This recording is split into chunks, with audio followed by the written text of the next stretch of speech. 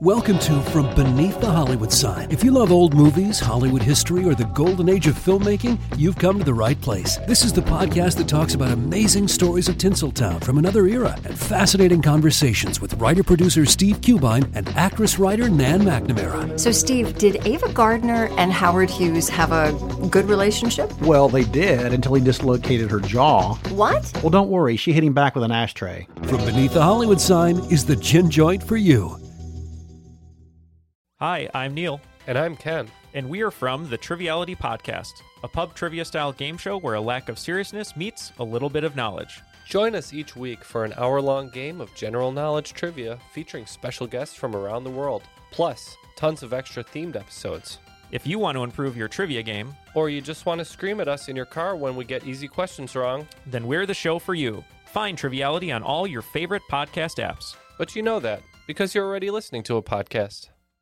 Hello, I am Anderson Cowan, and I have got a movie to make, and this is Loaded for Bear. Let's make this movie week 2 of 36 weeks.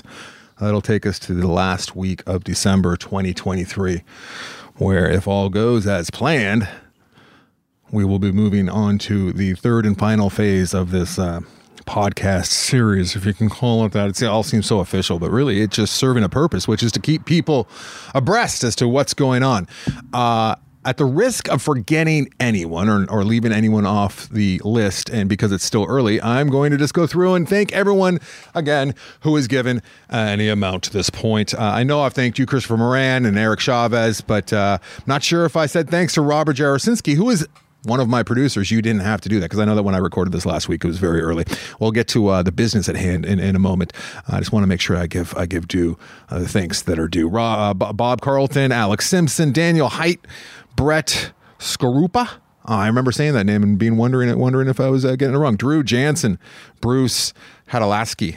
Oh, Hatolsky. I screwed that one up too. Joey Shanks. What's up, buddy? Suzanne Sims. Eric Robbins, Emily Bulick, who is actually, I don't know if you know this, Emily, but you signed up for a monthly donation, which is very nice. So if that was a mistake, do check your records. I don't want you giving money by mistake, but you're coming in monthly. Michael Sonochi.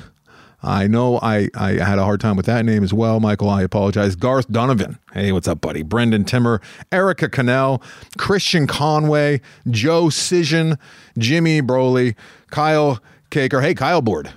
Kyle Carker. I knew that it's Car. I know it's Car. Or is it Care? No, wait. I know. You told me. Carker. Christopher Terry. Chris Terry, what's up, buddy? Florence Brummer and Andrew Potts.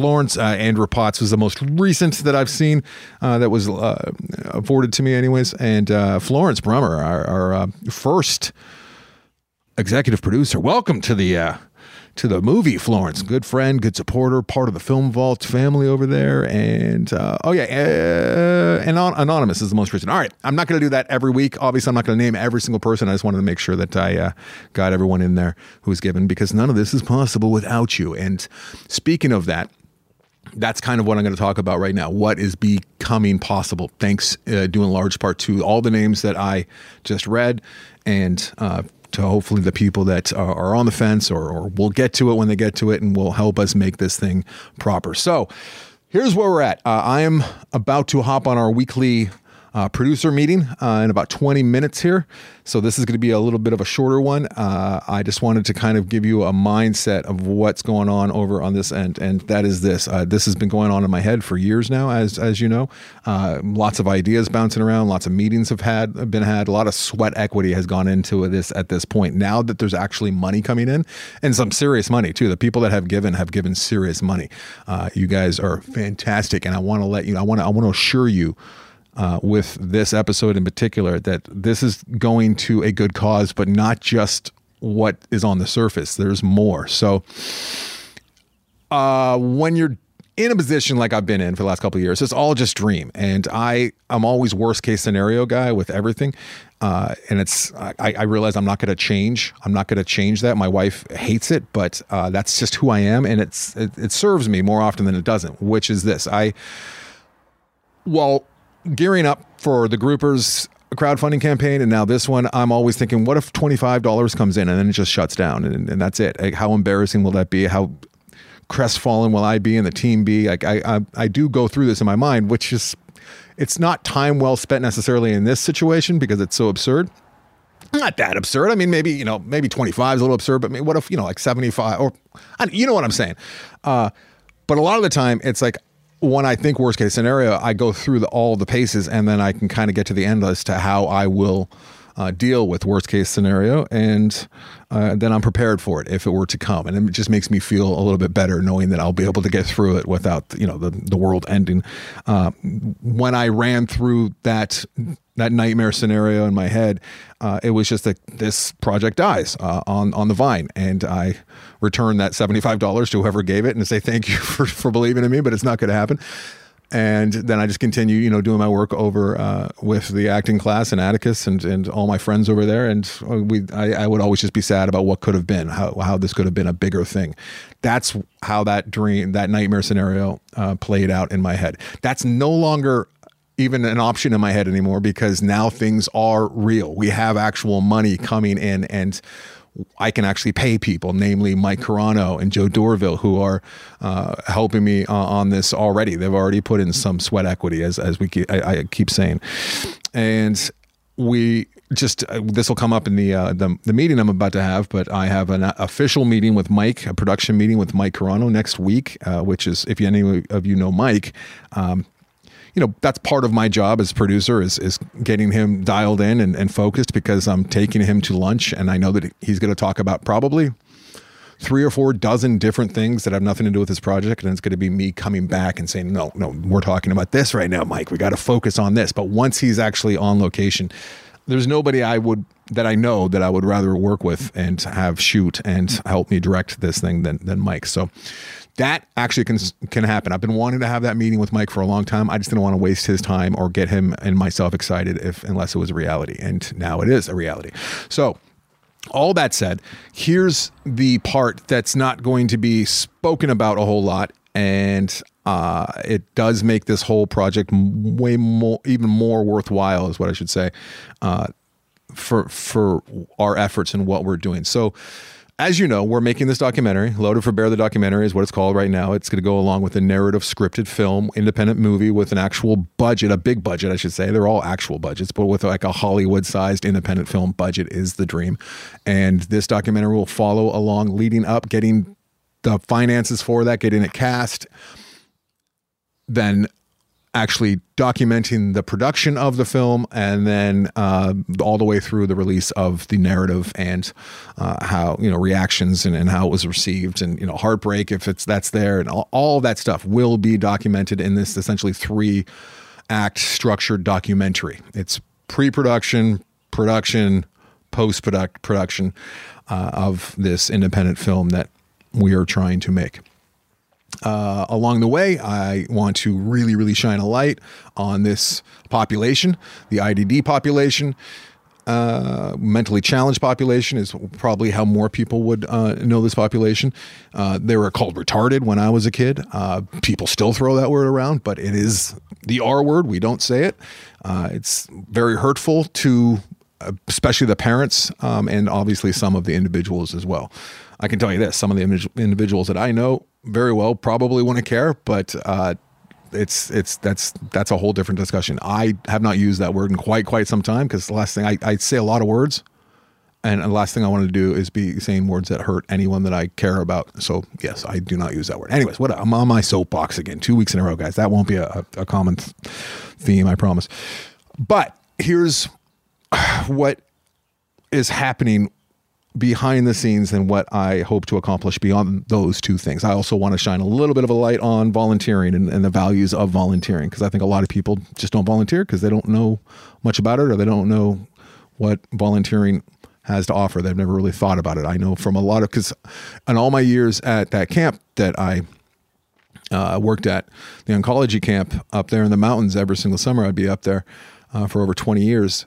I recruited a lot of counselors, and I tried to recruit way more counselors than I actually did recruit. And a lot of it was like I'd meet people and friends of mine or people in my circles, and I'd imagine them at camp and imagine what a great counselor they would be and how much they'd have to offer to the kids and how much they would get from the kids. And I'm not a salesperson at all, but I would try and sell a good quality counselor candidates on my camp quite often, and I can't tell you how many just never took me up on it. Never, I don't know if they were afraid or if they just thought it was, since they're not making money, they're wasting their time. I don't know, but if we're successful with this documentary, one of the things I would like to do is hopefully show, because we have such great assistants, volunteer assistants at the group that I'm working with now. And I want to interview them and get their stories and hopefully have them reflect on what it means. So those are the three main aims: is to shine a light on the population, this group in particular, and their comedic chops and their acting and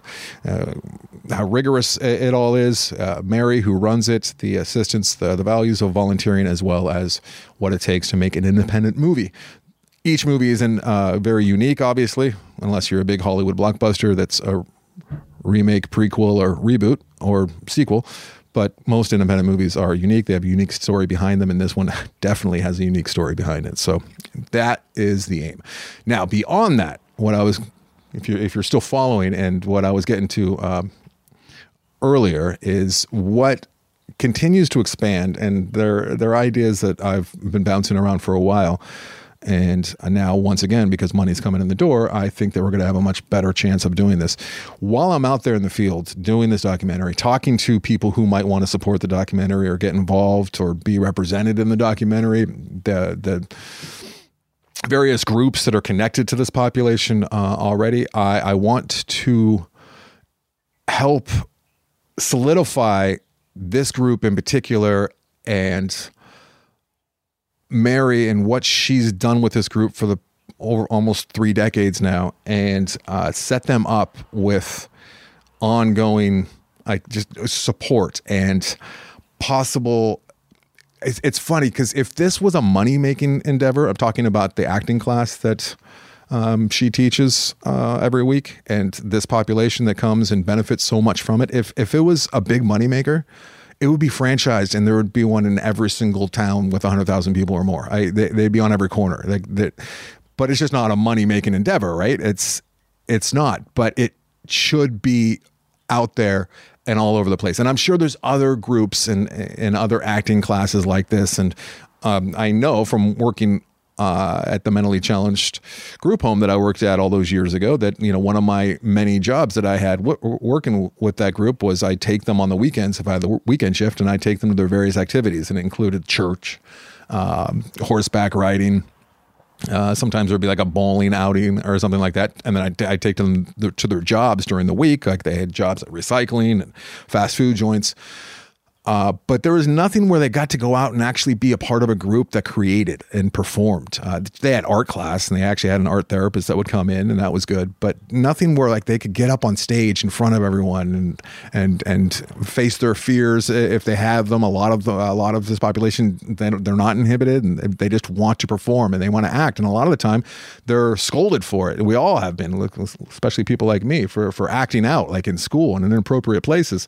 Oh, there was a lot of acting out when I mentioned that I would take the group to church, and there's a lot of acting out at church, which was hilarious. But like one guy, Lance, he would just go up on stage and take the reverend's microphone and say hello to everybody right in the middle. It was like 500 people were at this giant church, and he would just mosey up there. I'd have to go chase him down. But yeah, it's very aptly named. Born to Act is the name of the group, and Mary named it all those years ago, and it's very, very aptly named because a lot of these, not all of them, but a lot of these individuals are born to perform, and they have a lot to say and do, and it's just fantastic. So the idea is for this group to be able to expand. I would love Mary to have a legacy. I would love to help that legacy. I would love this film to have its, once both films are done and down the road, to be a bit of I can look back and be happy about the movies themselves, obviously, and hopefully the good that they do. But one of those main things that I want them to do is to help this kind of become more of a regular thing in large areas that have the population to support this particular brand of activity. So that's what I'm talking to Mary about behind the scenes. I'm not going to put this in the documentary.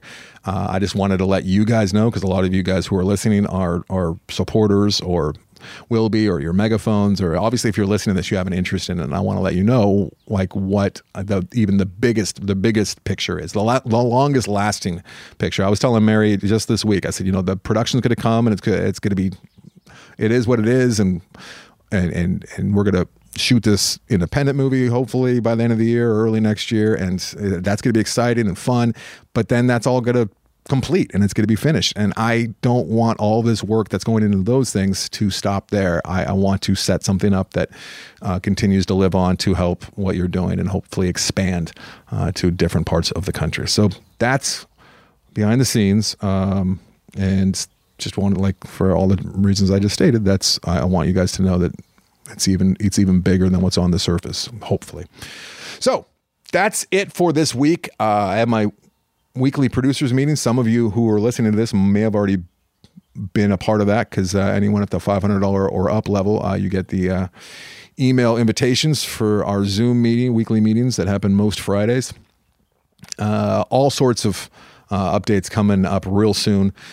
Speaking of that worst case scenario that always goes in my head, one of the things that I have not done yet, because I wanted to make sure that this thing was actually happening, which now I know it is I'm going to be creating my own Zoom meeting within the next few weeks with all of the parents that have kids, grown adults in many cases, but sometimes kids, but they have children that are in this program. And there's about 80 sets of parents. I don't know how many of them are going to be able to make my Zoom meeting, but it's going to be a large group, I would imagine, where I'm going to explain to them what my plans are, because some of them don't know me at all.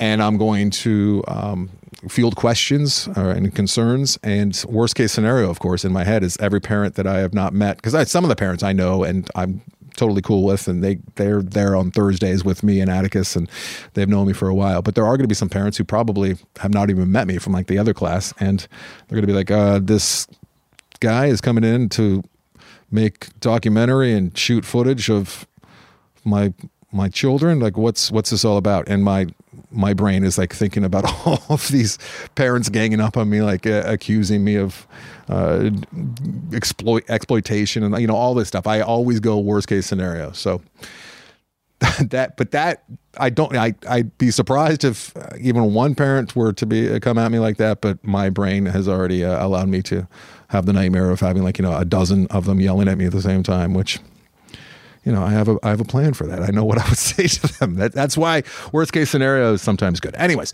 all right, I got to hop on the meeting.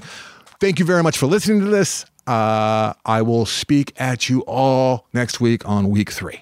Bye-bye.